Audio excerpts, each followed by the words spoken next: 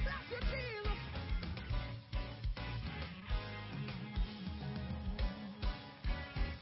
Open up your mouth. Open up your mouth. And lift Jesus higher. Open up your mouth. And lift Jesus higher. He's worthy as he is.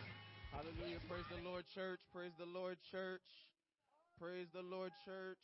Thank you, Lord. Thank you guys for being here and being a part of what God is doing. If we can stand to our feet. Our feet. Hallelujah. We're here to praise and magnify the name of Jesus. Thank you, The Bible Lord. says enter with thanksgiving. Hallelujah. To his courts with praise. Hallelujah, Jesus. Glory, glory, glory. We worship you,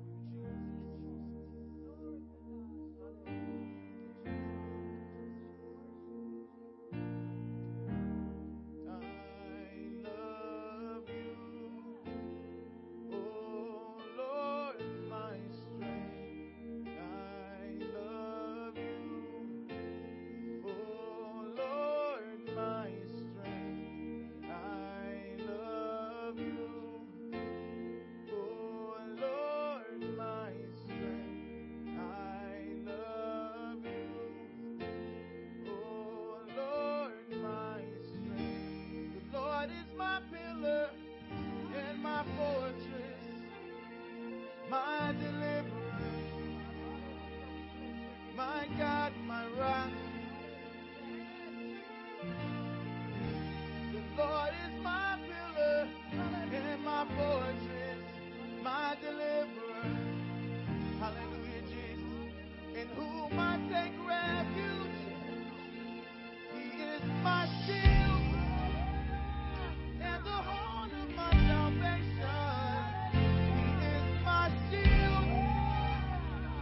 And the horn of my salvation is my shield. And the horn of my salvation, He's my high tower. He's my high tower. I will call on the name of the Lord, who is worthy to be praised. I will call on the name of the Lord, who is worthy to be praised. I will call on the name of the Lord, who is worthy to be praised.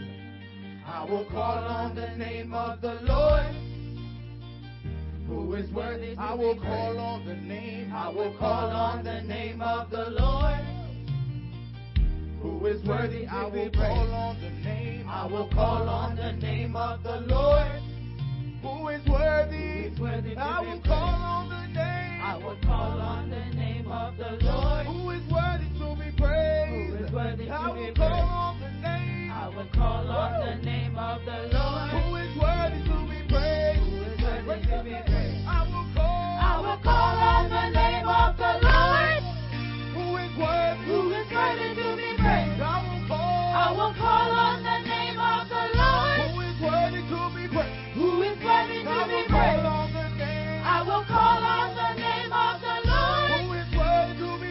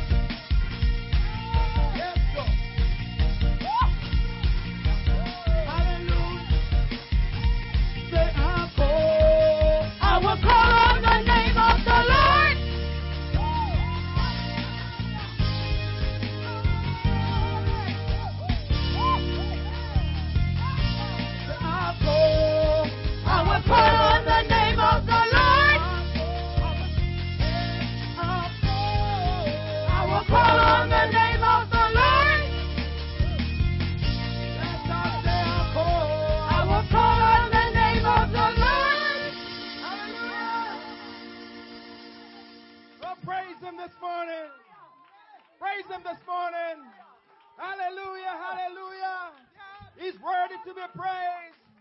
We're going to call on the name of the Lord this morning because He's worthy to be praised. Hallelujah, hallelujah, hallelujah.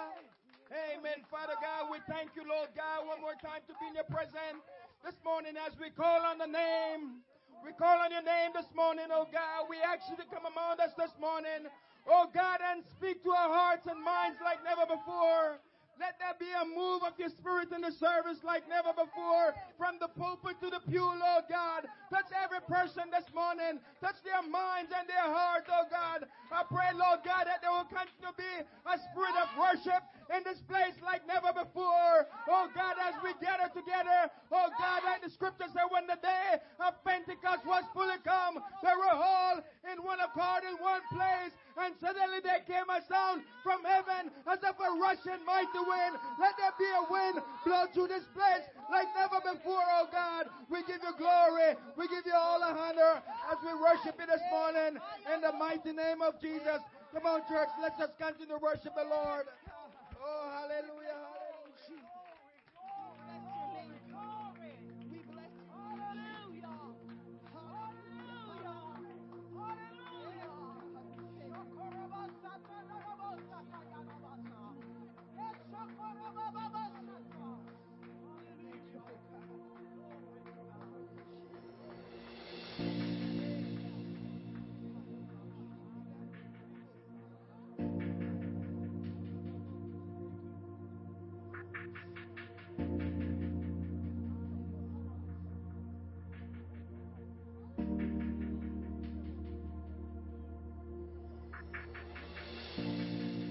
I've tried so hard to see it. Took me so long to believe it.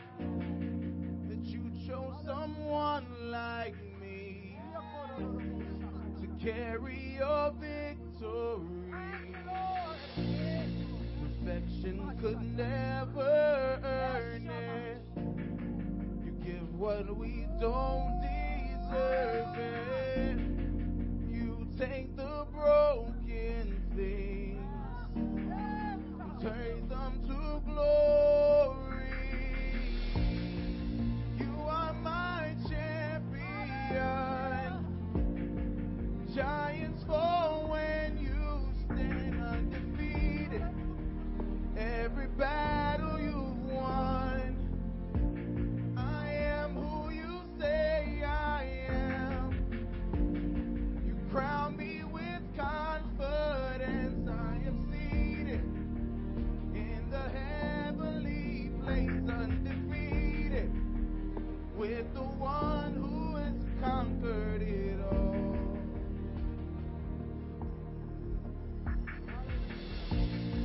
Now I can finally see it. You're teaching me how to receive it. So let all the striving cease. This is my victory. You are my champion. I'm singing. Giants fall when you stand undefeated. Every battle you've won.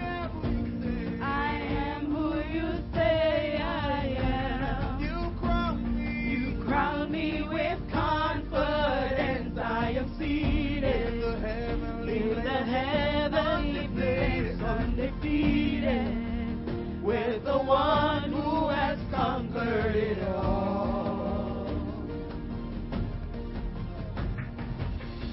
Hallelujah, Jesus. You conquered it all, Jesus. Oh, I thank you for conquering it, Jesus.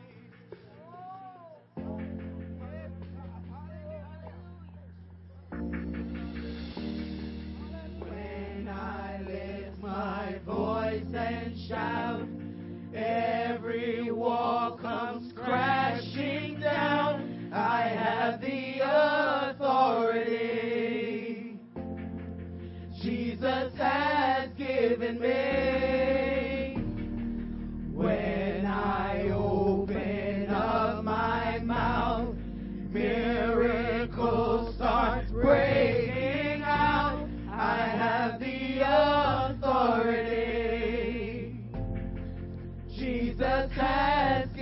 me.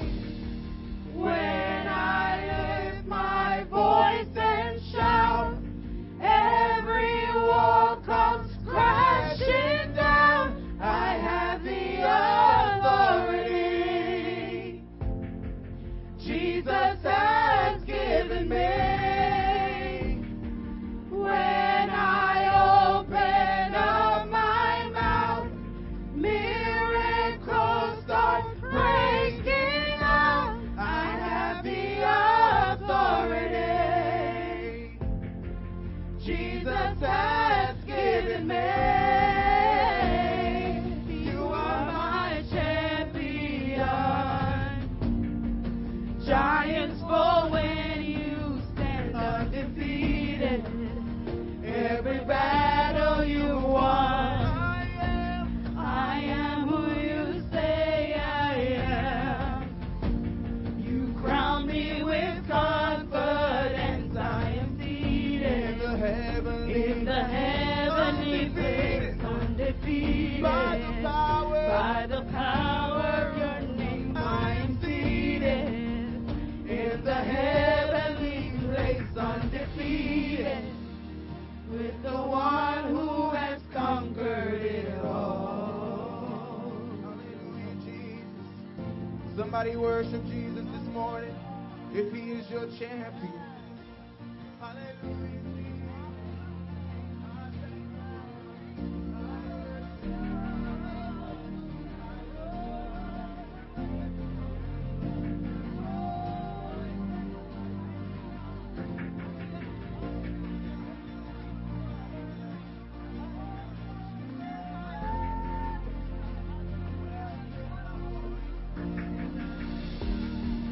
When I lift my voice and shout, every wall comes crashing down. I have the authority Jesus has given me. When I open up my mouth, miracles start breaking out. I have the authority Jesus has given me. When I lift my voice and shout, every wall comes crashing down. I have the authority Jesus has given me. When I open up my mouth, miracles start breaking out. I have the authority Jesus has given me. You are my champion. Giants fall when you stand undefeated. Every battle you've won. I am who you say I am. You crown me with confidence. I am seated in the heavenly place, undefeated. By the power of your name, I am seated in the heavenly place, undefeated, by the one who has conquered it all. hallelujah, Jesus. We bless your name. We worship you. It's all right. Somebody can take a few seconds just to praise and worship the name of Jesus. We exalt you. We thank you for being here.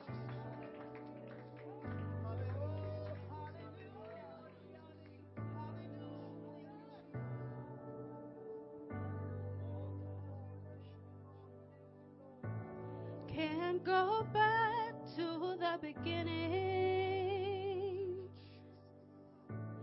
Can't control what tomorrow will bring. But I know here in the middle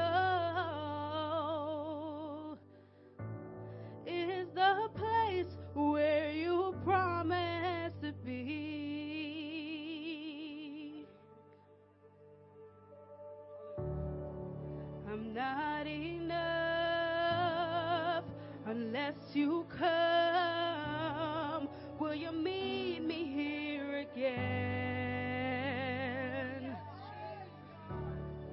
'Cause all I want is all you are. Will you meet me here again?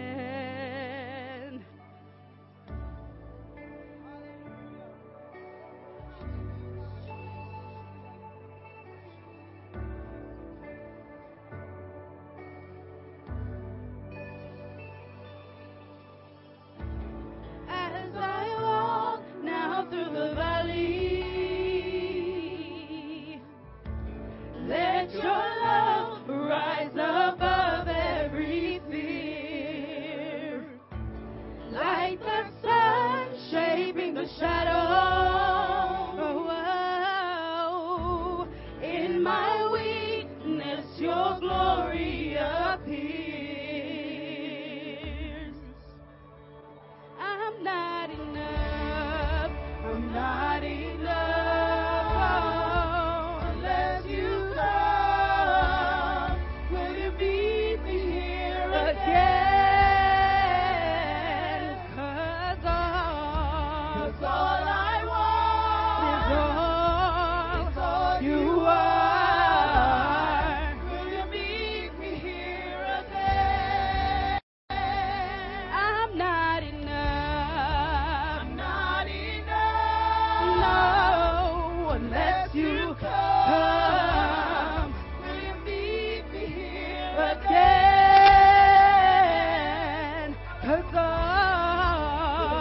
I want is all you are. Will you meet me here again?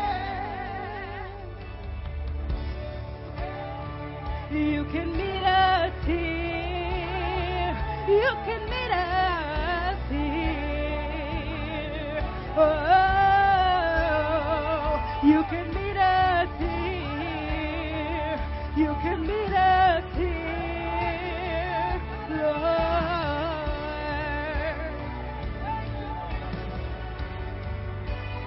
Not for a minute was I forsaken. The Lord is in this place. The Lord is in this place. Come, Holy Spirit, dry bones awaken. The Lord is in this place. The Lord is in this place. Not for a minute. No, was not forsaken. Oh, the Lord is in this place. The Lord is in this place. The Lord is in this place. Come, Holy Spirit, dry bones awaken.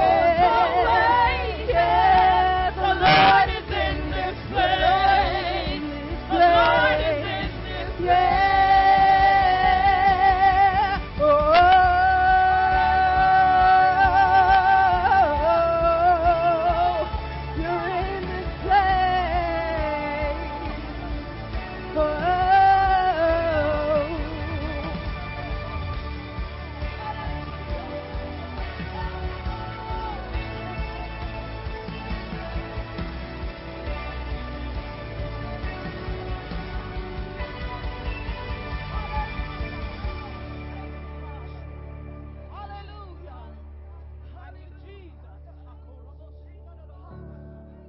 I'm not enough unless you come. Will you meet me here again? 'Cause all I want is all you are. Will you meet me here again?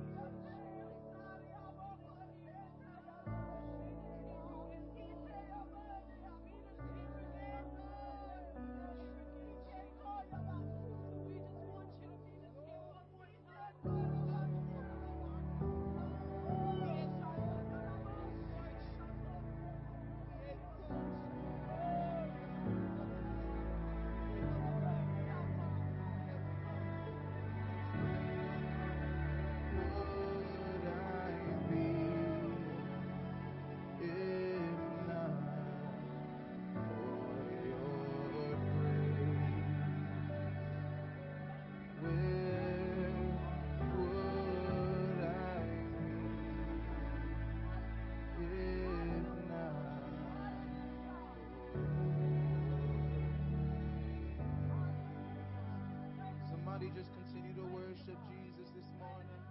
The presence of the Lord is definitely here. Hallelujah. Glory to God. Hallelujah. Hallelujah. Hallelujah. Hallelujah. Glory. Hallelujah.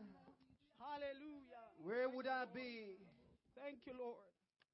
Where would I be?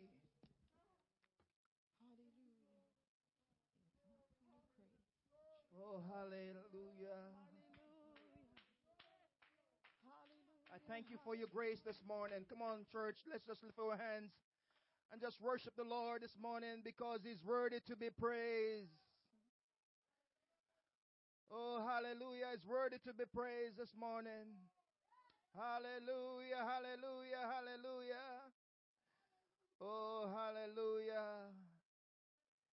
He has done so much for us. Amen. And we're here this morning just to worship Him because He's worthy to be praised.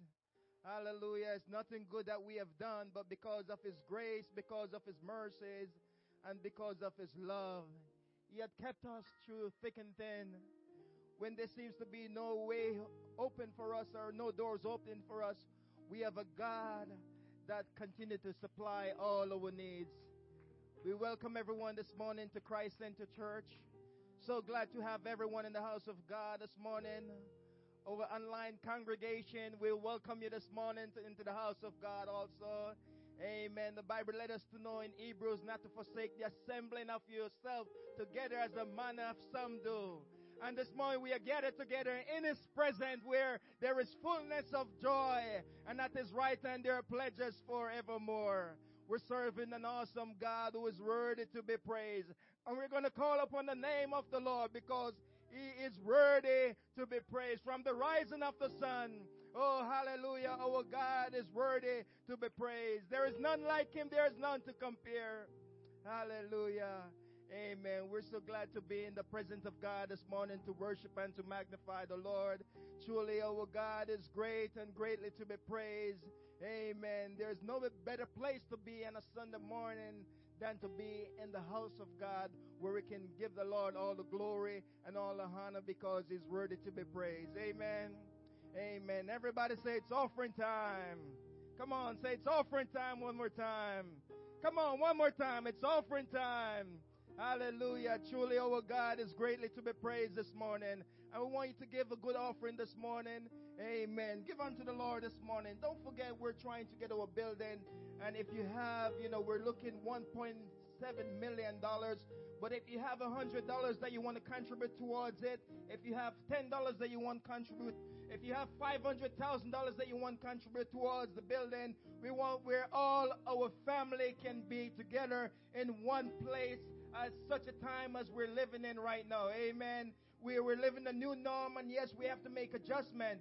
But, our God we're served will able to keep us in everything. In spite of what's going on around us, we're serving a God that is able. Amen. Amen. We're going to ask you to stand with us one more time. We're going to pray as we receive this morning's offering. Give a good offering, as I said this morning. Be a blessing unto the Lord. Amen. Father God, we thank you for your presence that we feel in this place. We thank you for your blessings, oh God. We thank you for your mercies and for your love. Father God, as we're about to receive this morning's offering, we ask your blessing upon all our givers this morning, our online congregation, that you will bless them. Oh God, those are in the sanctuary this morning, that you will bless them, Lord God. I pray you will continue to open up doors and make ways for us, oh God. We ask you to continue to cover us and keep us. Let your will be done, your kingdom come. We give you praise, glory, and honor. In the mighty name of Jesus we pray. And everybody said amen. Everybody said amen. Everybody say amen. Amen. Worship the Lord with us this morning in Jesus' name. Praise God.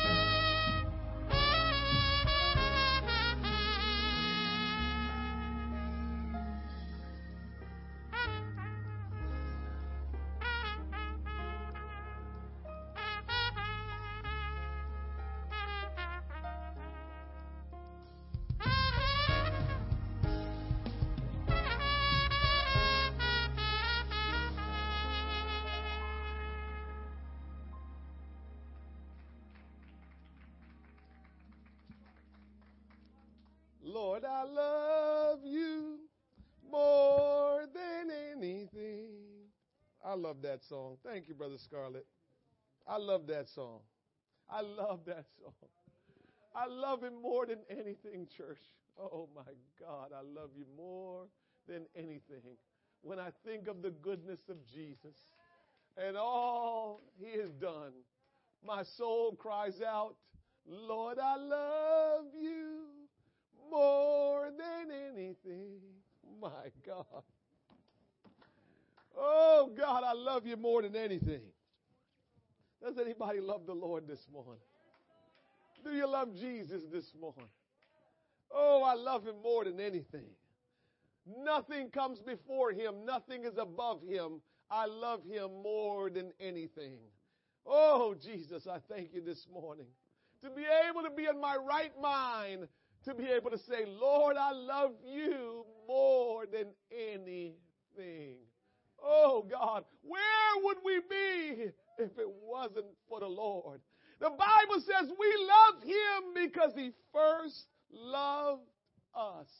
And so if he loves me with a pure love, an undefiled love, a love that's so, it's just so amazing. I love him more than anything. Anybody love Jesus this morning? Hallelujah.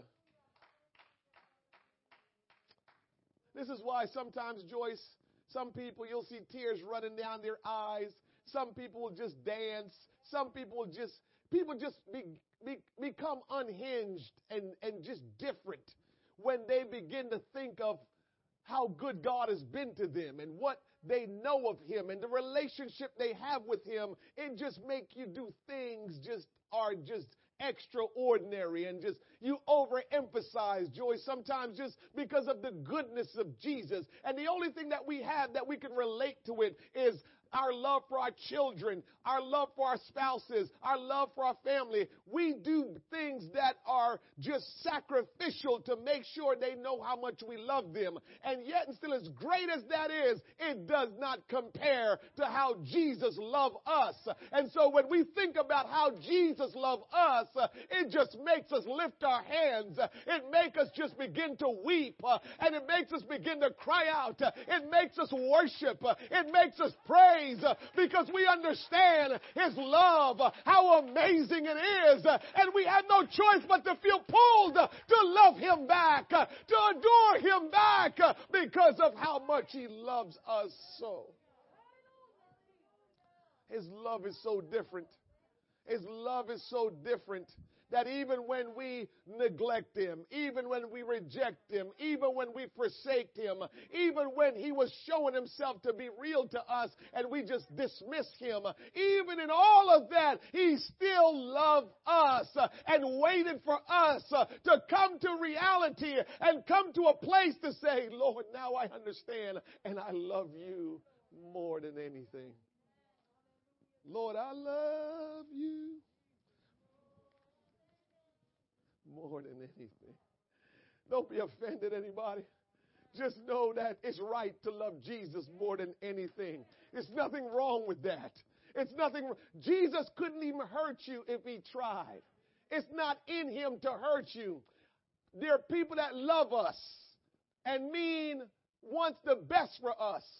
And because they're flawed human like you are, they can hurt you even in their love for you. The Lord Jesus cannot hurt you in no way, shape, or form. He cannot hurt you. If you are hurt by him, it's because you became offended when you should have just allowed him to do what he does. Because everything he does is for your own good. And it's done out of love. The Bible says God is love. So everything that he does toward us is from love. I love him. Lord, I love Joyce. Come on up for a second here. Come here.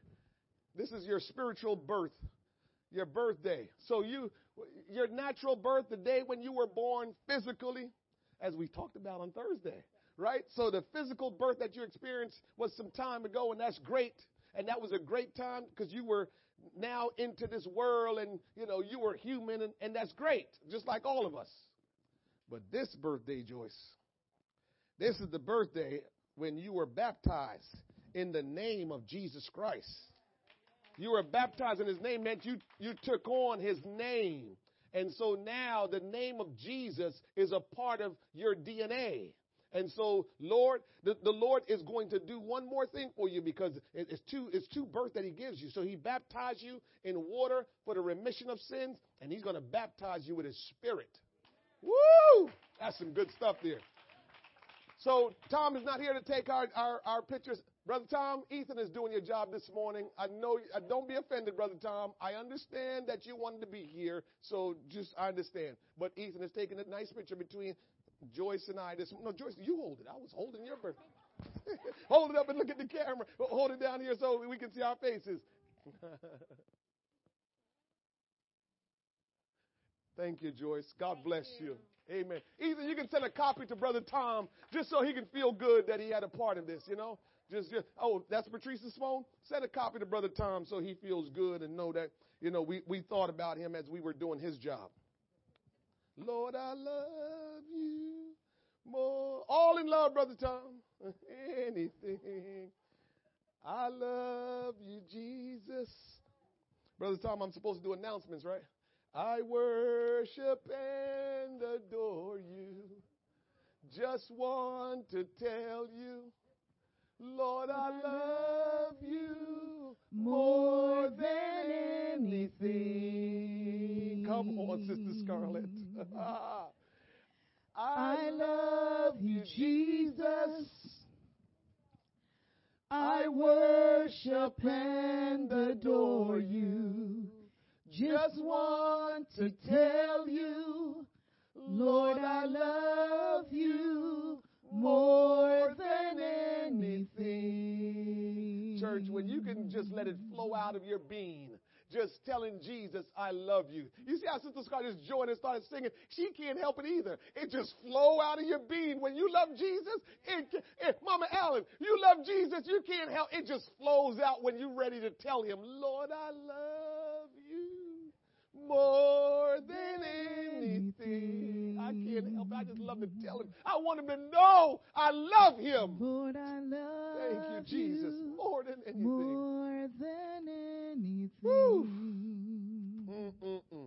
Thank you, Brother Scarlett. Thank you, Sister Scarlett. Thank you, praise and worship team. You all were just fantastic all morning long at the 9 a.m. service and now at the 10:30 service. You all have just been amazing. You have been a blessing. You have just allowed the presence of God to just surround the place, consume the place. And we're grateful for just you being so obedient to the Lord and allowing him to direct you. I appreciate both of you and all of you that are here this morning. Those of you that have joined us, our virtual congregation, online congregation, amen. We're so glad to have you this morning. Amen. And I pray that God is just doing something amazing in you where you are.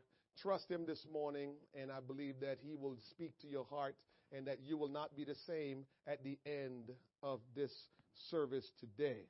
Amen. A couple of quick announcements. I will be very quick. Brother Tom normally do this part again. I'll do his job again. So Ethan did his job taking the picture, and I'll do his job in giving you the announcements. And so real quick, our next family Zoom meeting is February 16th at 7 p.m. Amen. We will send you out the link so you will know how to join us. And remember, we've said we like to do the family Zoom meeting. It's for our church family so we can interact, so we can just see each other's face. Some people we haven't seen their faces in a long time. We know that they're with us online.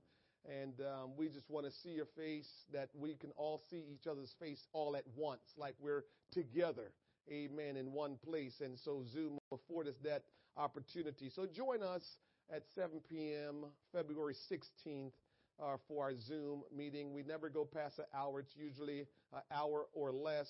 And we don't get into anything deep. There's no preaching going on. It's just a time of fellowship. And maybe if we'll share something interesting or share something or, update you on things that we're doing in the church. But it's just for us to see one another. So join us for our family Zoom meeting. I believe you will enjoy it. Today, Brother Scarlett will have a Zoom music meeting. Amen. So if you're part of, if you want to be a part of the music ministry, or you are a part of the music ministry, or you are audiovisual, we would love for you to join. We will send you out the link in a little bit, and that will start 1:30 p.m. today sharp, so we can conduct that meeting. And we're doing everything we can to continue everything as God will have it, what we're doing for the kingdom.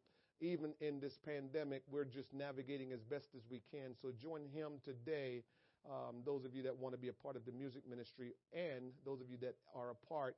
And if you're AV, it will be a great blessing to you as well. So would like for you to be a part of that today.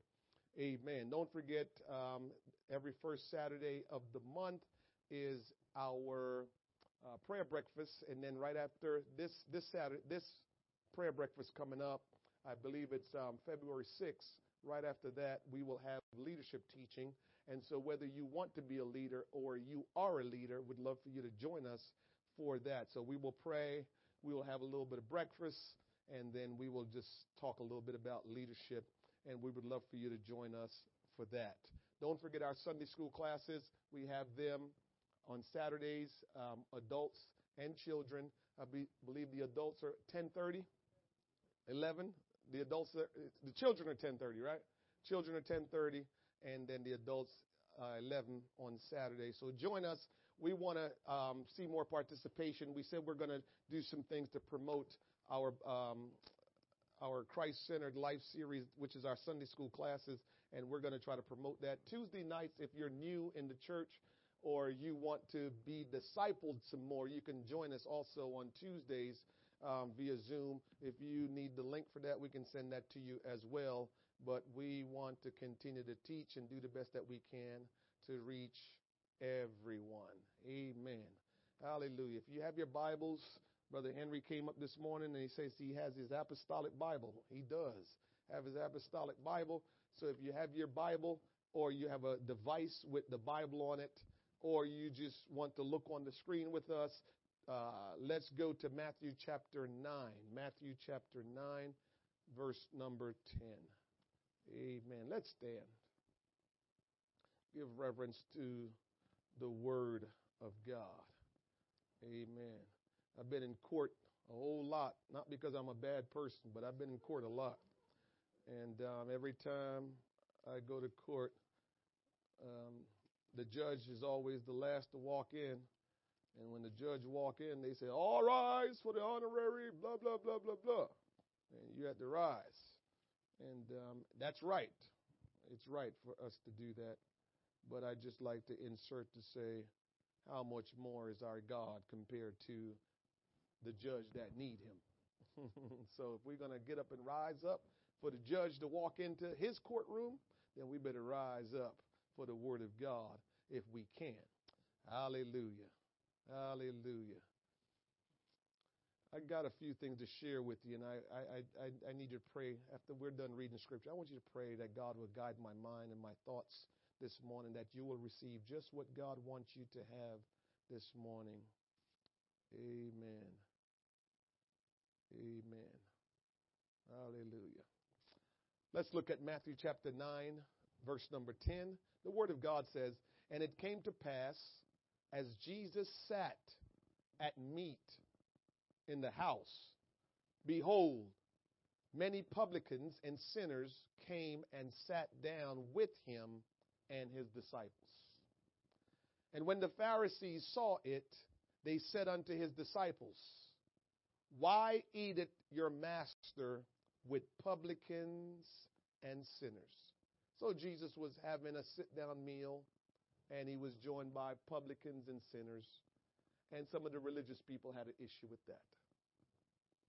But when Jesus heard that, he said unto them, They that be whole need not a physician, but they that are sick. But go ye and learn what that meaneth. I will have mercy and not sacrifice, for I am not come to call the righteous, but sinners to repentance. I am not come to call the righteous, but sinners to repentance. I want to talk to you on this topic for a little while. We can be more like Jesus. We can be more like Jesus.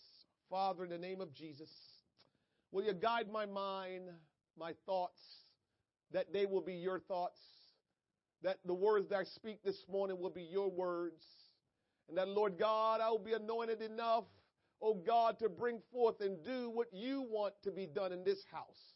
Will you use me as your oracle, as your ready-made pen, as the one, oh God, that will declare your word? Will you use me this morning in a miraculous way, Lord God? Allow me to feel after you, Lord God, and be in the flow of your spirit. Now, Lord, I pray for every hearer that their heart will be open, their mind will be clear, and that you will impart to them, Lord God, what they need to receive from you this morning.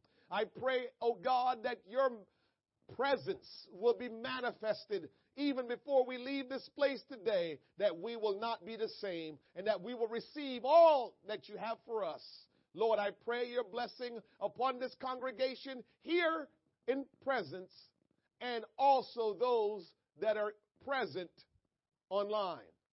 Bless every congregation, bless both congregation, and strengthen us today that we will not be the same. In Jesus' name we pray. Let everyone say amen. Amen. You may be seated. Thank you for standing and reading with us.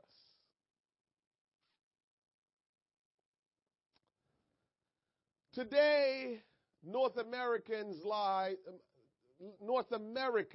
live surrounded by more people than ever before. There are 579 approximately 579 million people living in North America. Over 3/4 of the population live in cities, and 2/3 live in the suburbs. The advent of social media and smartphones connects us technologically more than ever before. But a Gallup poll revealed that Americans are among the loneliest people in the world. I'll say that again. Americans are among the loneliest people in the world. One would think that with technology, we interact more, therefore, there's no way we can be lonely. We're texting, IG, Twitter, even WhatsApp. We're on Facebook. You know all the platforms. So you would think that we would not be as lonely as these polls are revealing. Further, Vivek Murthy, former U.S. Surgeon General, warned in a Harvard Business Review article, loneliness is a growing health epidemic. So not only are we lonely, but it's a growing epidemic. We live in the most technologically connected age in the history of civilization, yet rates of loneliness have doubled since 1980. A new study by Cigna reveals the depth of loneliness people are feeling. The Cigna surveyed over 20,000 adults in the U.S. and found that nearly half of Americans report feeling lonely. Generation Z, which are adults between the ages of 18 to 22, is the loneliest generation. The daily routines of suburban life insulate people from meaningful interactions and create a neighborless culture. We are physically detached from each other. And guess what? It's not helping because we change residence quite frequently. One survey revealed that 7 in 10 do not know their neighbor. I mentioned this morning, I said, I know my immediate neighbors surrounding me, but I got one neighbor right next to me, not going to tell you which side of me, that I try to be friendly and try to get to know them, but they just don't give you a chance. He would come out the house and I would say, good morning, and get right in his car. Or I would see him, good morning. Keep rolling. I barely see his wife. Barely see her. She would talk and she would talk your ear off, but you never see her. So I understand that some of our neighbors don't want to be known. But don't you stop trying to know them. They're your neighbor. And we know the scripture says, love your neighbor as yourself. So keep trying even though they don't want to be known. People need a genuine community that interacts, but they are not finding it in the North American homes, whether it be in the suburban, in the North American neighborhoods, I should say, whether it be urban or suburban. People cannot find a good community that interacts anymore. Communities are insulated and people do not seem to interact anymore.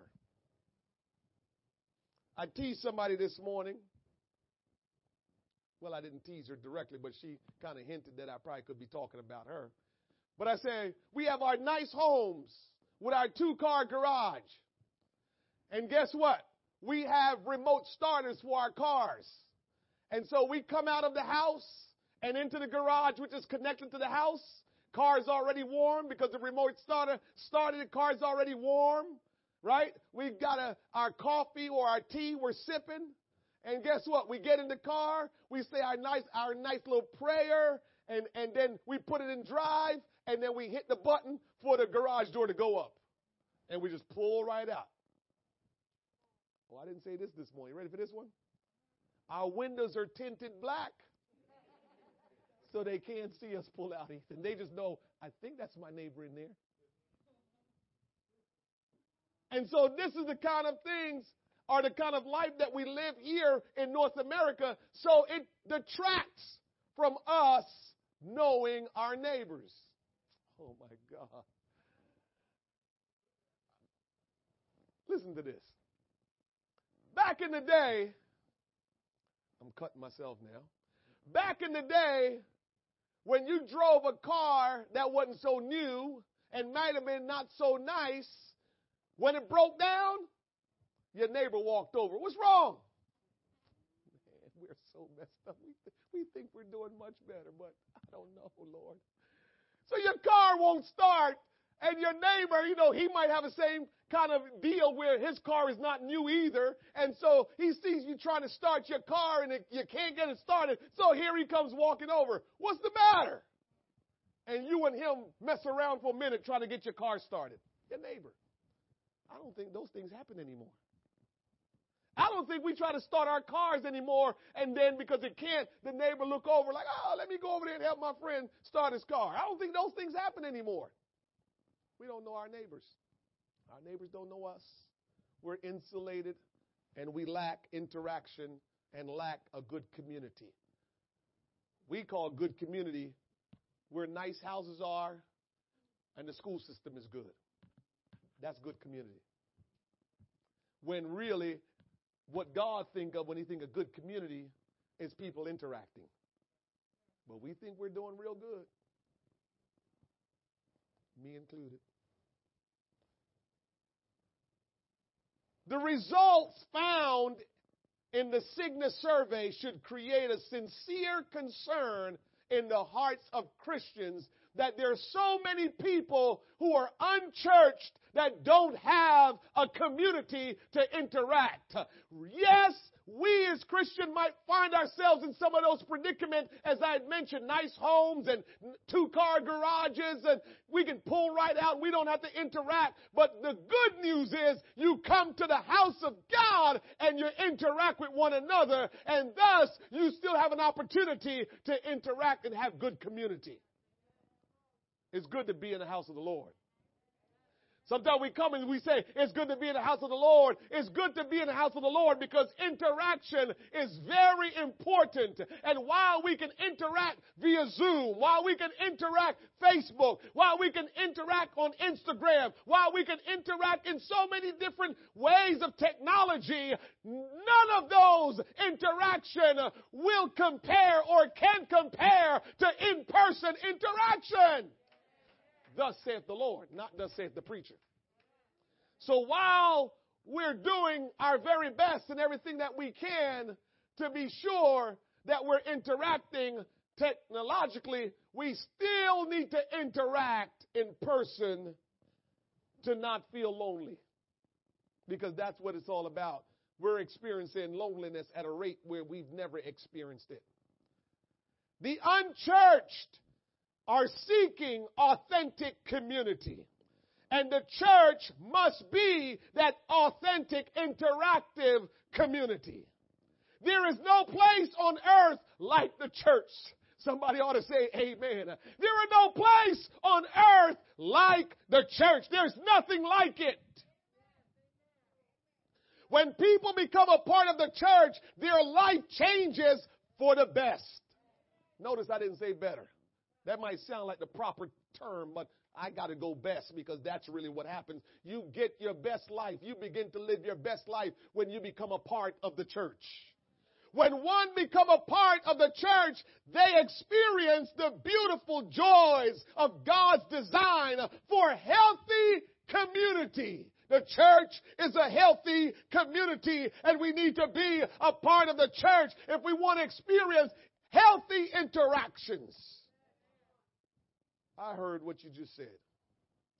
True, there are interpersonal challenges in a close-knit church community. There's going to be people that rub people the wrong way. There are going to be disagreements. There's going to be hurt feelings. That's all true. But that doesn't mean that you shouldn't be a part of this community. That doesn't mean this is not the best place to be as far as a community and interacting with one another. That doesn't mean that. It just means it's a part of the deal. For as long as we're humans, we're going to hurt one another. We're going to disappoint one another. We're going to do things to offend one another because we're all flawed human beings. But it still doesn't mean we shouldn't come together as the church.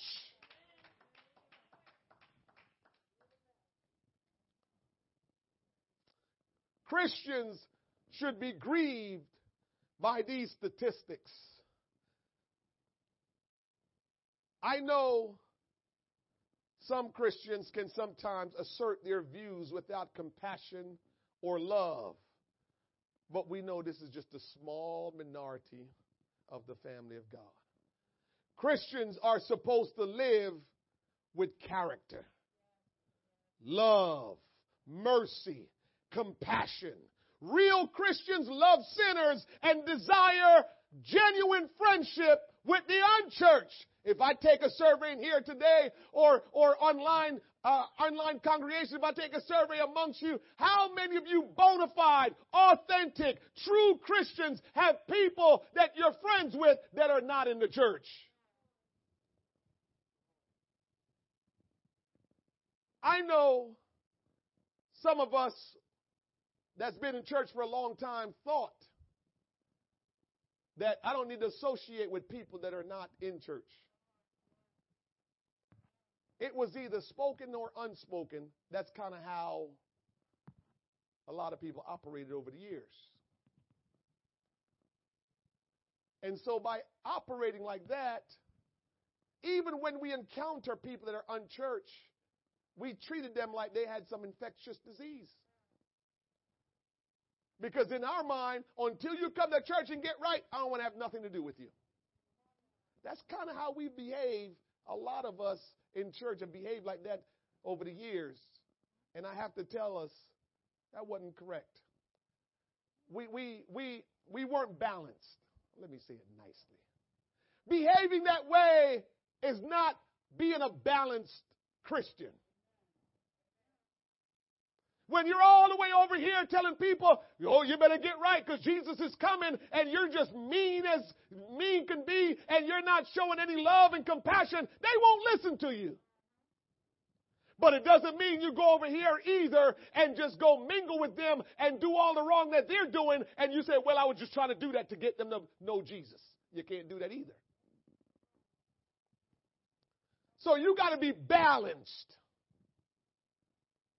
And here is what Jesus is trying to teach us, that hopefully before we leave here today, before service is over, you will learn that balance and you can be more like Jesus. Real Christians love sinners and desire genuine friendship with the unchurched. Real Christians live for the kingdom of God, not the kingdom of men. Meaning, you don't live for God worrying about what other religious people say about you. Because there are some Christians that, I don't know if we can call them Christians, but we probably better off calling them religious people. Religious people, they order their life with do's and don'ts. They don't order their life out of love. They order it by do's and don'ts. Girl, you better not do that. That's how the religious live. Because they think they can live for God and get to heaven by following the letter of the law. Don't work like that.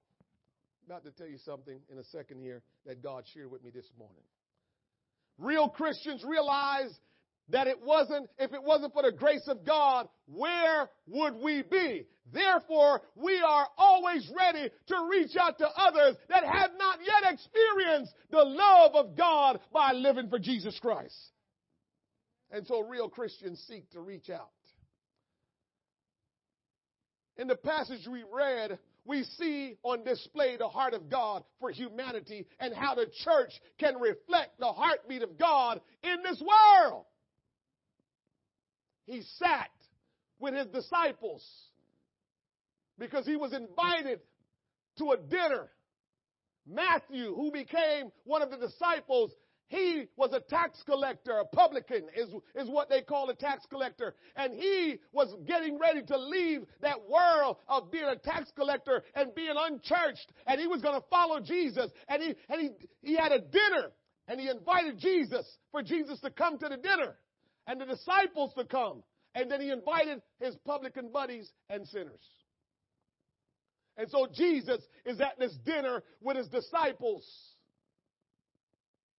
And here come sinners and publicans.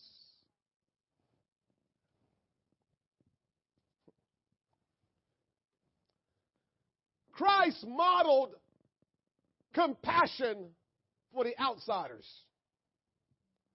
In the parable of the Good Samaritan, for example, the outsider, the Samaritan, fulfilled the Torah by modeling kindness and love for his neighbor. Likewise, Christians must fulfill God's law through the acts of love, mercy, and compassion. In Luke chapter 10, just a little part of the story of the Good Samaritan, verse 33 says, but a certain Samaritan, as he journeyed, came where he was, and when he saw him, he had compassion on him. Do we have compassion on people? Or we're holding them to the letter of the law all the time? You're not right. You're not doing what you're supposed to. Or do we have compassion on people? Do we just give up on people when they reject Jesus, or do we have compassion on them? Verse 34 says, and went to him and bound up his wounds, pouring in oil and wine, and set him on his own beast, and brought him to an inn, and took care of him. Complete stranger. The Good Samaritan illustrated the heart of God and demonstrated genuine love inaction. We can tell people how much we love them all we want, but until we start showing them that we love them, all that talk is cheap. The Bible says, for God so loved the world that he gave his only begotten Son, that whosoever believeth in him should not perish, but have everlasting life. Let me explain that for you more intimately. It means for God so loved this world that he became man, and no longer was the invisible spirit you couldn't see. He became man by coming into this world and giving his life for all of us that we could have eternal life. So God didn't just say, I love you, and sat on his throne. He said, I love you, and I love you so much that I must come in person to save you from your sins. So when we say we love people, it better be some actions, not just talking about, I love you, you know I love you. Okay, what? Okay, what? You know I love you. Yeah, okay, what? Anytime we utter that word love, we better be ready to show some actions that warrant sacrifice. You can't say you love nobody if you haven't demonstrated sacrifice for them. God taught us that. That's not a man thing. That's a God thing. That when you say you love someone, you sacrifice so they can be, what's best for them will be done in their life. The Samaritan did not allow inconvenience, because we only do things when it's convenient. The Samaritan did not allow inconvenience or cost to keep him from loving his neighbor. The heart of God loves people, all people, especially those that are in need, and say, God, I need you. When Christians love others as Christ has loved us, we demonstrate that we are like Jesus Christ. It's time to be more like Christ by demonstrating his love for each other. And so, Jesus sat at meat in the house, and the publicans and sinners came and sat down with him. This was Matthew's house where they were. And so Matthew was the host of this dinner. Let me tell you something. Jesus will never reject the invitation of a sinner who recognizes he's a sinner or she's a sinner that says, I need you. Jesus will never reject the invitation of a sinner that recognizes his or her sin and say, Jesus, I need you. If you will just say to him, I need you. I realize my state that I am a sinner and I need you, Lord. Will you come and save me? If you ever communicate that with all sincerity and truthfulness, God will come into your life and he will save you. He might lead you to one of his servants or lead you to one of his servants. However he does it, he will come into your life and he will save you if you sincerely says, God, I want you to save me. I got to tell you, church, I've tried it myself. There's not been one thing that I can think of in my Christian walk that I went to Jesus about sincerely, truthfully, and say, Lord, I need you to help me with this. And he didn't help me with it. What's happened a lot of times is God can't help some of us because when we say, God, I need help, sometimes we're only saying it because it's politically correct. God help me, because it's politically correct to say, God help me. But deep down, truthfully, sincerely, don't mean it. And then there are others that really are truthful and sincere, but when they hear, and maybe they're not truthful and sincere, but when they hear what God is requiring of them, then they still don't do it.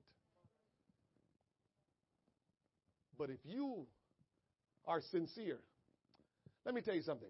This morning, God dealt with me on a single word. A single word.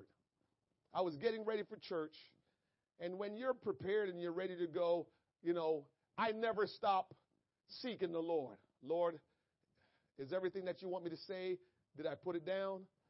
Is there other things you want me to say? what do you want me to do? And I'm going through this. This is a routine that I go through all the time when I prepare for you all on Sunday and Thursdays and Saturday evenings and Tuesdays. Everything that I do I'm just constantly going through. Do I have what you want me to say? Is there more, Lord? What do I need to do? And I just keep going through my mind, just in thoughts, just continuously doing that. And this morning, like my routine is to do it, I'm doing it again. And the word that God dropped in my spirit was this word, motive. It was so riveting when he dropped motive. He used me as example because God, I like what God like to do a lot of times. He only talk to you about you. He don't talk to you too much about other people. Unless you're serving God in the capacity where he needs to talk to you about someone, he's only going to talk to you about you. So when people like to come up to you and tell you what the Lord said, just listen to them politely and just walk away. Because God talked to us mostly about us, not about other people. Not unless you are a truthful, faithful servant. Every once in a while, he'll talk to you. Every once in a while, he'll talk to you about something else. And so he says, Wayne, one of the reasons why you stand here this morning is because of your motives. Because if you go back and you look, Wayne, there are people that did the same things you did, but they're not standing where you are standing today because their motive was different. And so I want you to think about this today and ask yourself, what is your motive? What is your motive? Is your motive Christ-centered or is your motive self-centered? Because when your motive is self-centered, everything you do is going to be end result please you.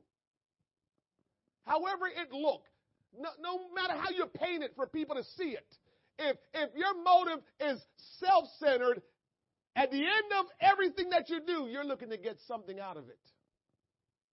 And so, you know how you have heard me said over the years, people that's living their life following the rules to get to heaven will probably never get there.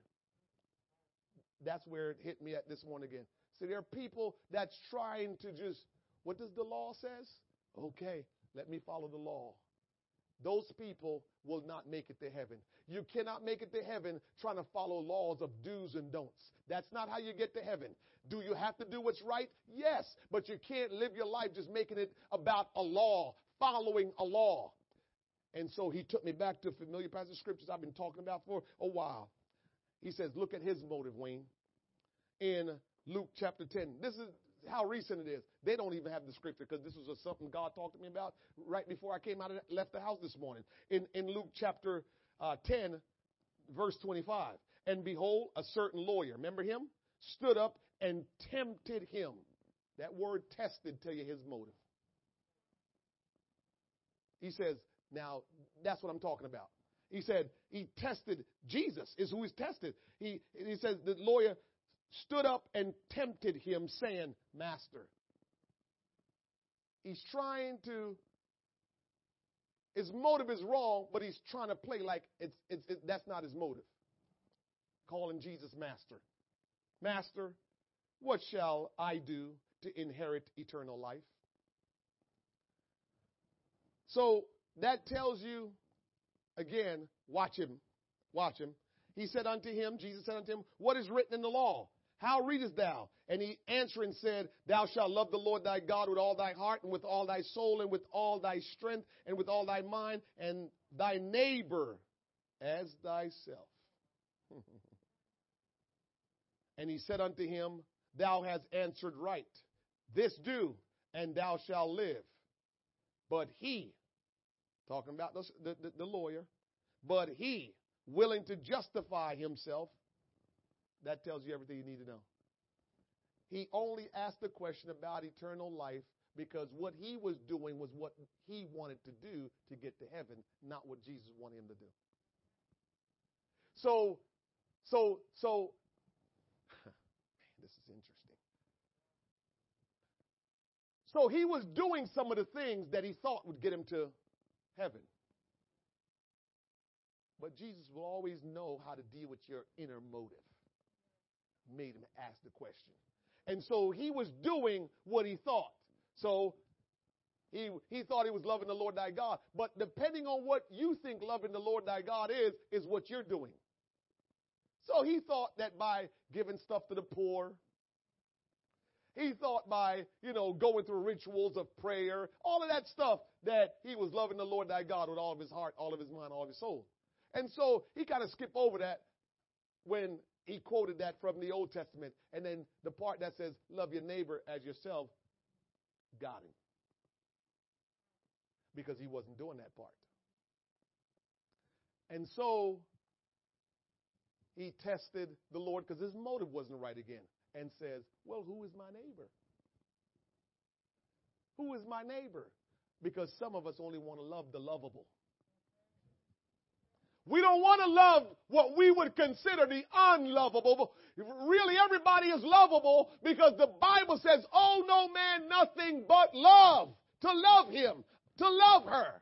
And so he wanted to get out of it. So he says, who's my neighbor? And then God gave him the whole passage of the Good Samaritan.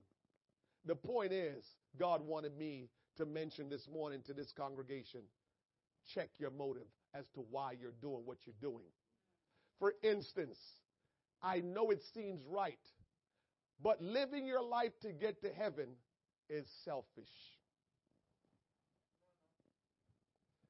Living your life to get to heaven is selfish. You're doing something for your own benefit, which means it's going to prevent you from loving your neighbor as yourself, because everything you're doing is for you to get to heaven, and none of it is to do the will of God. And we can't get to heaven without doing the will of God. So when you're living just to get to heaven, you are being self-centered, not Christ-centered. You want to get to heaven. You want to get to heaven. You want to get to heaven. I know this is tough for some people. You can't live your life just for you to get to heaven. Remember what I said. Listen to this. John, listen to this. If it was right for us to just live our life to get to heaven, the day we really got saved, we would all just rapture out of here and go to heaven. If that was the reason for us to live to go to heaven. If all it was heaven, Rosalie, if all it was heaven, then when we get saved, that day because God knows everything, the day we really was sincere and gave our life and we just felt the glory of God, we would have raptured out of here and we would be gone. Because what more good would we need to be here for? Why else would we need to be here? If we save and all we're living for is to be saved and get to heaven, why would we need to be here after we get saved? So if all you want to be is saved so you can get to heaven, you will not get to heaven. Because your motive, again, going back to that word, the motive is not legit. It's not right when you're only desiring to live to go to heaven. Now, when you get saved and you say, I want a relationship with Jesus Christ, when you get saved and you say, I want to know him, I want to interact with him, I want to fellowship with him, I want to do what he wants me to do, I want to fulfill my purpose for why he designed and created me. When you get to that place, now you get to live what the Bible calls abundant life. That's how you live the abundant life, is when you want to be in relationship and fellowship with Almighty God. What happened to Adam when he stopped wanting to be in fellowship with God? God, you're so good. Adam was having a great life, having fellowship with God. And then he decided he wanted to do his own thing. And what did that do for him? Sin entered in because he wanted to do his own thing. But when you understand that this is about relationship with the Lord Jesus Christ and relationship with everyone else, when you understand that's what this is about, and it's not about heaven. Heaven just happened to be the place that's undefiled, that's not corrupt. And so if we're holy and righteous, we need to be in a holy and righteous place that's incorruptible. And so that's where heaven comes in. But what God designed us for is for us to have a life with Him. Not to go to a place. As a matter of fact, if you get deep down, we're only going to be in heaven temporarily.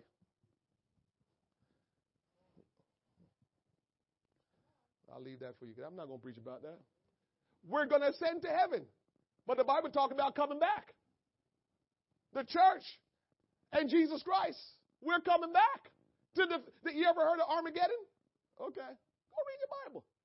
So this thing that we think we're going to fight and claw and do everything and sacrifice to get to heaven, just for a while. Jesus will always accept the invitation of a sinner if they are sincere and truthful. Whenever you say, Jesus, I need you to enter into my life, He will come into your life if you're sincere and truthful. And He will tell you what you need to do to be healed, to be saved, to be delivered, because that's the kind of God He is. Listen, people will always have something to say when you're not doing the tradition that people have orchestrated. And so what's not traditional is for Christians to sit down with unchurched people and have fellowship. Most church people either deliberately or not deliberately, well, I can't say it like that. Most church people either deliberately or ignorantly don't go around other people that are not saved. And they try to use scripture for it. God said we're not of the world.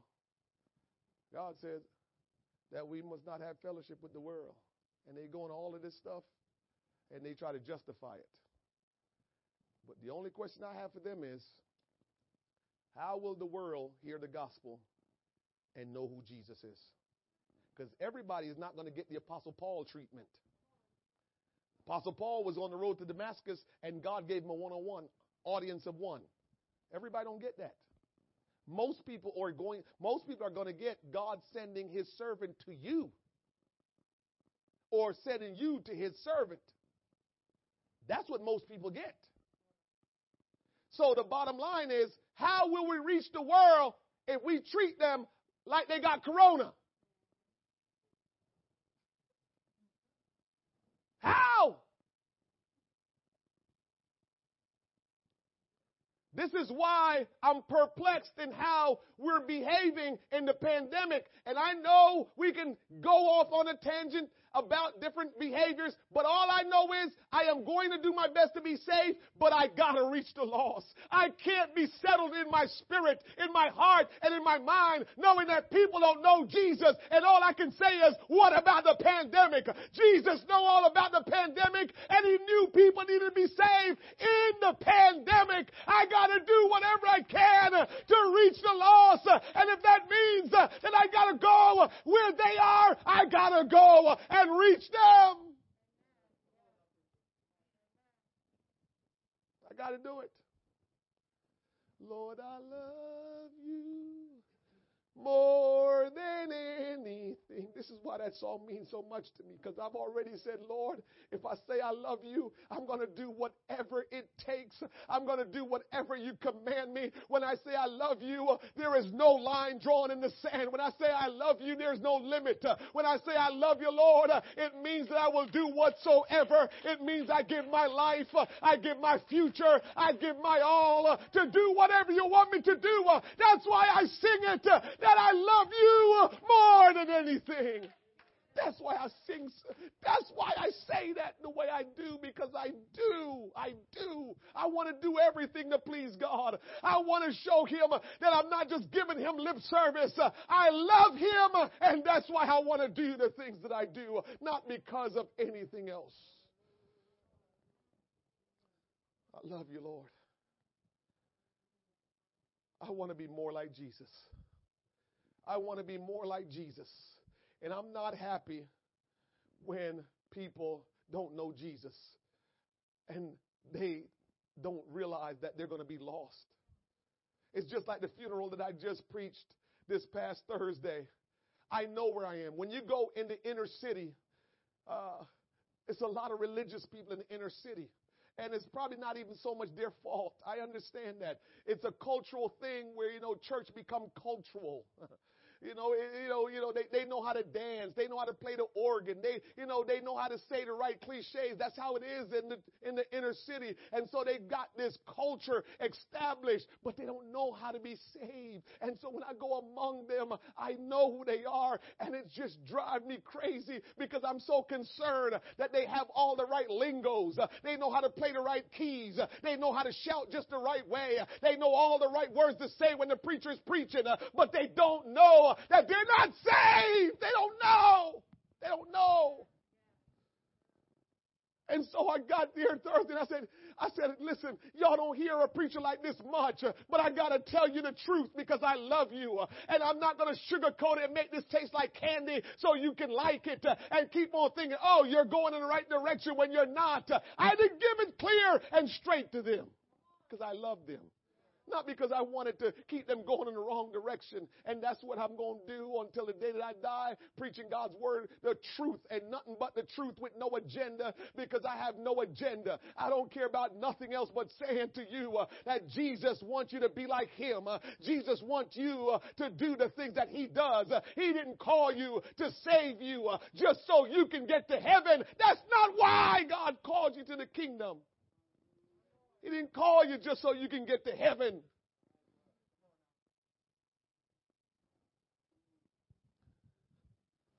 Listen, we cannot change ourselves to become godly and saved. You can't. We need Jesus's.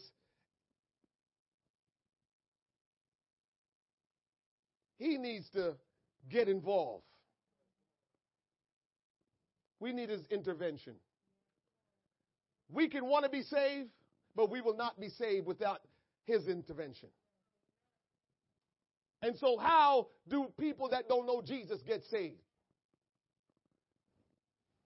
Joyce, Janice knows and I know. Maybe Sister Heidi knows as well. God was dealing with Joyce long before Joyce got to this church. Joyce came to this church and she said, I've been watching this on TV. I realized this belief over here, nothing is happening. And she's explaining, but all I knew in listening to her, God was working in her heart. That's what we mean when we say you need God to be saved. Because no matter how much God works in your heart, you still need to say yes. You still need to be obedient. And so God will work in your heart. It's up to you now. So God worked on her to the point where she knew she needed to do something. And guess what he did? So he put Sister Heidi in her life. You see how God works? I'm telling you stuff that I know. I don't make stuff up to bring to you. I'm telling you what the truth is and the ways of God. And so when God started working on her and she started getting like antsy and curious and saying, okay, there's something more to this. Guess what? He just slides you right into her life, right? And so you invited her to church and here she comes and it just started going just like that because God starts the work first, but he still needs us, his servants, his children to do the work. So it takes all of us for someone to get saved. How can we stay away from people when people need to be saved? God is doing work in their heart, but we got to be the servants that will go to them, that will do the work that it takes to get them saved.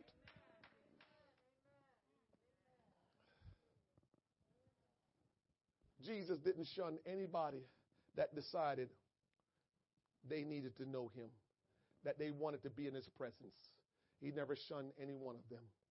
And anybody, whether they're saved or unsaved, let me just focus on the unsaved. Anybody that's unsaved that requests your presence, you better go.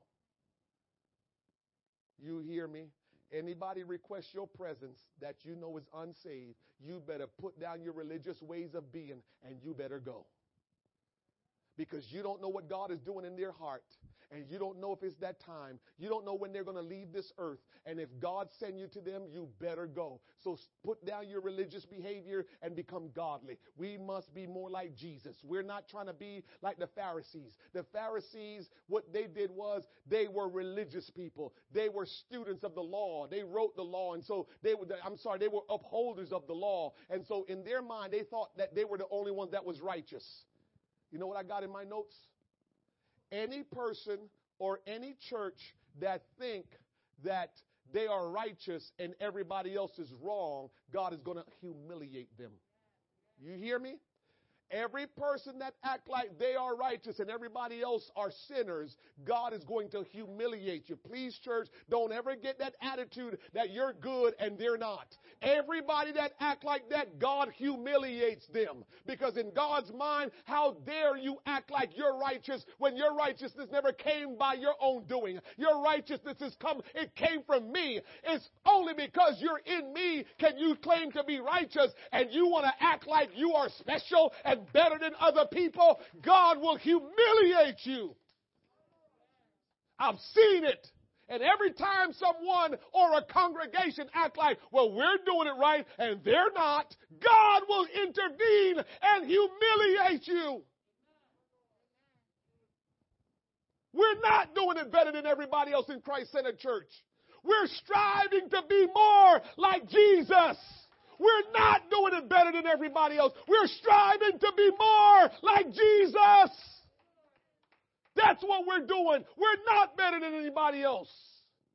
It's only because of His grace and mercy that we're here. We're not doing it than anybody else. This church is not holier than the next church. We're going to do our best to be holy. We're going to do our best to be righteous. But we can't compare ourselves to others, because if they're not, we need to reach them.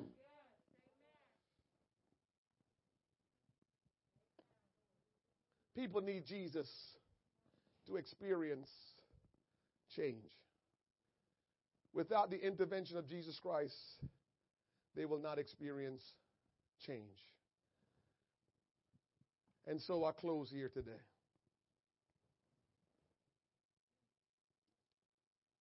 Where should, the Bible says in Matthew 9 and 12, the scripture we read earlier, but when Jesus heard that, He said unto them, they that be whole need not a physician, but they that are sick. And so I say to you today, where should the physician be but among the sick? So listen to me, church. Anytime we think we are sick and we need help, we can believe and best know that Jesus will be in the midst of us. Here is the, for lack of a better word, the psychology behind He inhabits our praises.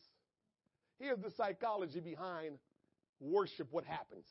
Here's the psychology behind the presence of the Lord. We're doing something to say, I need you. When we sit still, it means that we're saying we're good. You've heard me say this before. When we sit still and do nothing and we never reach out to Him, we never shout, we never cry, we never worship, we never praise, what we're saying is, I'm good. But why does He inhabit the praises? Because Jesus will be in the midst of people who say and act like they need Him. But if you don't think you need Him, then what need does He have to be in the midst of you? So that's why He never hung with the Pharisees. He never spent no time with them, because they thought they were good. They thought they were righteous. They didn't think they needed anything else. And He says, good for you. Do you. But these people over here, they act like they need me. These people over here, they act like they're sick and they need to be healed. These people over here, they're calling for me to come. So I'm going over here. And y'all religious people that think you're good, you stay right there. I'm going to help those that say they need help. And I'm here to tell you, as long as I'm living for God, I need Him. And I'm going to tell Him I need Him. And I'm going to show Him I need Him. And I'm going to cry out to Him to say, God, I need you. And I'm going to need Him until we get to heaven. Not until I walk through those white pearly gates will I not need him anymore, because then I will have this invisible, this body that's indestructible. I will have that body, and so I'll be fine then. But until the rapture, I'm going to need Jesus. And so I'm going to act that way. I don't care how much I think I'm good. I'm never good enough. I need you, Jesus. Jesus is the physician for our body, soul, and mind. Do you think you're all good in your body? Do you think you're all good in your soul? Do you think you're all good in your mind? Or do you need some healing? Do you need some help from the Lord? Because Jesus is the physician and he will heal the body, the mind, and the soul. I need healing, Jesus. I call on you, Lord, because I need you to heal me. Jesus came into the world for those who are sick. Sinners, if you will. All men need healing in some way, shape, or form. But men must acknowledge their need for them to ever receive healing and salvation. If you never acknowledge it, Joyce, if you would have just kept on saying, well, I feel something. God is trying to tell me something. But you just sat, never did anything about it. You couldn't be saved today. It's just that simple. You just sat around just feeling like, I feel like God, and you never do anything about it, then nothing would have been done. It's not until we do something about it, when we experience the presence of the Lord, when we experience God doing something, it's not until that time that we say, we need you, Jesus. And so the final verse, Jesus said, but go ye and learn what that meaneth. I will have mercy and not sacrifice, for I am not come to call the righteous, but sinners to repentance. God says, I'm about mercy. He wants sacrifice, but sacrifice don't come till afterwards. Mercy needs to come first. Sacrifice comes after, but mercy needs to come first. Hosea 6:6, for I desire mercy and not sacrifice, and knowledge of God more than burnt offerings. Some people think they don't have to do what needs to be done to be saved. They think that, I'll just be generous. I'll give this or I'll give that. You're just being generous. That's called sacrifice. And it's not any real sacrifice, because if you got a lot and you're giving a lot, it's not a big thing to God, because he's saying you got a lot. Don't show off because your lot is more than everybody else's. It's not a lot. So a lot of people have taken a position to think that they can give their way into the kingdom, or they can work their way into the kingdom, or they can sacrifice their way into the kingdom. God said, no. It starts with mercy first anyway. Micah 6:6, wherewith shall I come before the Lord and bow myself before the high God? Shall I come before him with burnt offerings, with calves of a year old? Will the Lord be pleased with thousands of rams, or with 10,000 of rivers of oil? Shall I give my firstborn for my transgression, the fruit of my body for the sin of my soul? He had shown thee, O man, what is good. Here we go. And what doth the Lord require of thee but to do justly, and to love mercy, and to walk humbly with thy God? That's what God expects. And so those Pharisees that was all locked in the law, he was like, look at them, hypocrites. Their heart, their motive, all messed up. And they want to hold the law up before people, telling people you better live by the law. 1 Samuel 15:22, when Samuel said, had the Lord has great delight in burnt offering and sacrifices, as in obeying the voice of the Lord. Behold, to obey is better than sacrifice, and to hearken than to the fat of rams. I am not telling you Jesus does not require sacrifice, but mercy, humility, and obedience come before the sacrifice. And so I ask you to stand with me as we close. What Jesus demonstrated when he sat down, and the publicans and the sinners sat down with him and his disciples. When they sat down, what Jesus was demonstrating was this: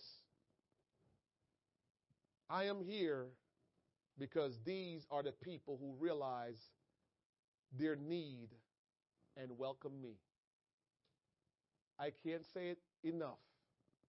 Until we get to a place where we truly, continuously reach out to Jesus to say, I need you, and sincerely reach out saying, I need you, and be truthful to the Lord by saying, I need you. Until we do that, we're going to be frustrated. And so that's what those people were saying when they gathered together. Jesus did not come to call the righteous. No.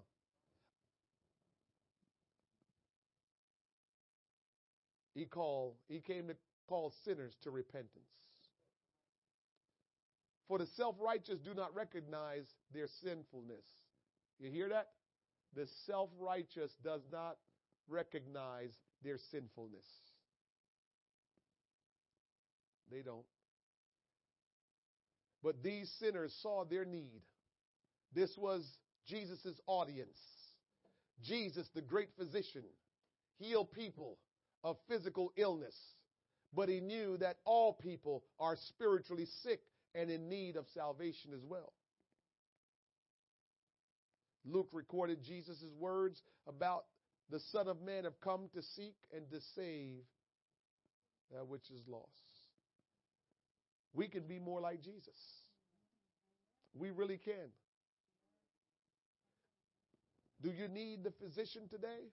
Or do you think you're whole, you're okay, and have no need of a physician? It's one thing to admit that you need the physician. It's a whole different ball game to respond like you need a physician. And until we get to the place where we respond to him like we need him, we're going to be in a place where we don't have him the way we need to have him. And so I ask that you take a few moments before we leave here today and go before the Lord to let him know that you need him. To let him know that you need him. And tell him to direct you and point you in the way you must go because you need him. That's all I want you to go and tell God. If you have things in your life that you're like, I want to stop doing these things are just a hindrance to me, tell him that you want to stop doing these things, but you need him to help you with that. If you want to know him more intimately, tell him, Lord, I might not be doing the things I need to do to know you more, but I really do want to know you more. He's going to respond to you. But you need to now, when he responds to you, be ready to say, okay, Lord, I'll do it. That's how you know if your motives are right. Is when you sincerely and truthfully reach out to God and he respond to you and tell you what you need to do. What will you then do? How about we go to the Lord together? Father, in the name of Jesus, I thank you for your word today, and I thank you for assembling all of us, those of us that are here in person and those of us that have assembled, oh God, virtually. I thank you, Lord God, for bringing us together. And Lord Jesus, I pray that each and every one of us today will come before you with a sincere and truthful heart. And that, Lord God, we will express ourselves to you sincerely and truthfully. Lord, some of us are struggling with things in our life that we want to overcome, that, Lord, we know we cannot overcome it without you intervening. So we're asking today, Lord God, that you'll help us to overcome our struggles. Help us, Lord God, to become victorious in the things that holds us hostage, Lord God. I pray in the name of Jesus Christ that today, Lord God, there will be healing that will take place in some of us, in our heart, in our mind, in our life, in our situation with our family, that we will experience healing and wholeness, Almighty God, in the name of Jesus Christ. I pray, Almighty God, that today change will come to every one of us, that will yield ourselves to your word, that will surrender to the instructions that we've just received today. Oh God, that we will not be, oh God, the same way today at the end of this service, Lord God. But that, Lord, we will experience victory. We will experience change. We will experience healing. We will experience salvation. If there's somebody among us today that you have never surrendered your life to Christ, and you want to be born again of the water and of the Spirit, you can do so today. You can repent of your sins today. You can be baptized in the name of Jesus today for the remission of sins. God can fill you with His Spirit today. Oh, if you will just call on Him and truthfully and sincerely ask for His help. Invite God into your life to say, God, I need you. And I've lived my life as self-centered as I have been for a long time. But today, Lord, I'm asking you to help me to become Christ-centered. And I can only do that with you helping me, Lord God, for I cannot do it on my own. I cannot do it by myself. Will you intervene? Will you break through into my life, Lord God, that I'm not the same, that I can be helped, that I can overcome, that I can be victorious in the name of Jesus Christ. Lord, have your way today. Lord, have your way today. We stop to say, Lord, have your way in our heart. We yield to you today, Lord God. We surrender to you today. Your will be done. Your kingdom come. Oh, glory, hallelujah. Father, have your way today. We call upon you. Will you hear our cry? Will you hear our petitions, Lord God? For we're asking you truthfully and sincerely to help us. And Lord, when you help us, when you come and give us instructions, when you give us directions, Lord God, help us not to be, oh God, ignorant. But touch us, Lord God, and impart your wisdom to us, that we may know how to apply your will, your words, your instructions in our life. I pray your blessing upon every home here today. Lord God, as we go and we dismiss from this service, that all that's been said here today, that all the presence of God that we've experienced will not easily escape us, but your will be done. We give you the praise and the honor, thanksgiving and adoration for all these things we ask you in Jesus' name. Will you lift your hands one more time and just ask God to come into your life and do what He wants to do? Say, Father, in the name of Jesus, will you come into my life and do just what you want to do? For whatever you do in my life, it will be what's best for me. Will you come into my life and do just what you want to do? And I will be obedient to follow after you and to obey you. In the name of Jesus. In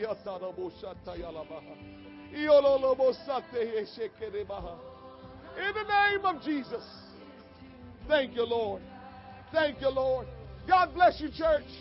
God loves you. I love you. Have a wonderful afternoon. Hallelujah. Thank you, Lord. We give you honor and praise. There is none like you. Jesus, there is none like you. Jesus, have your way.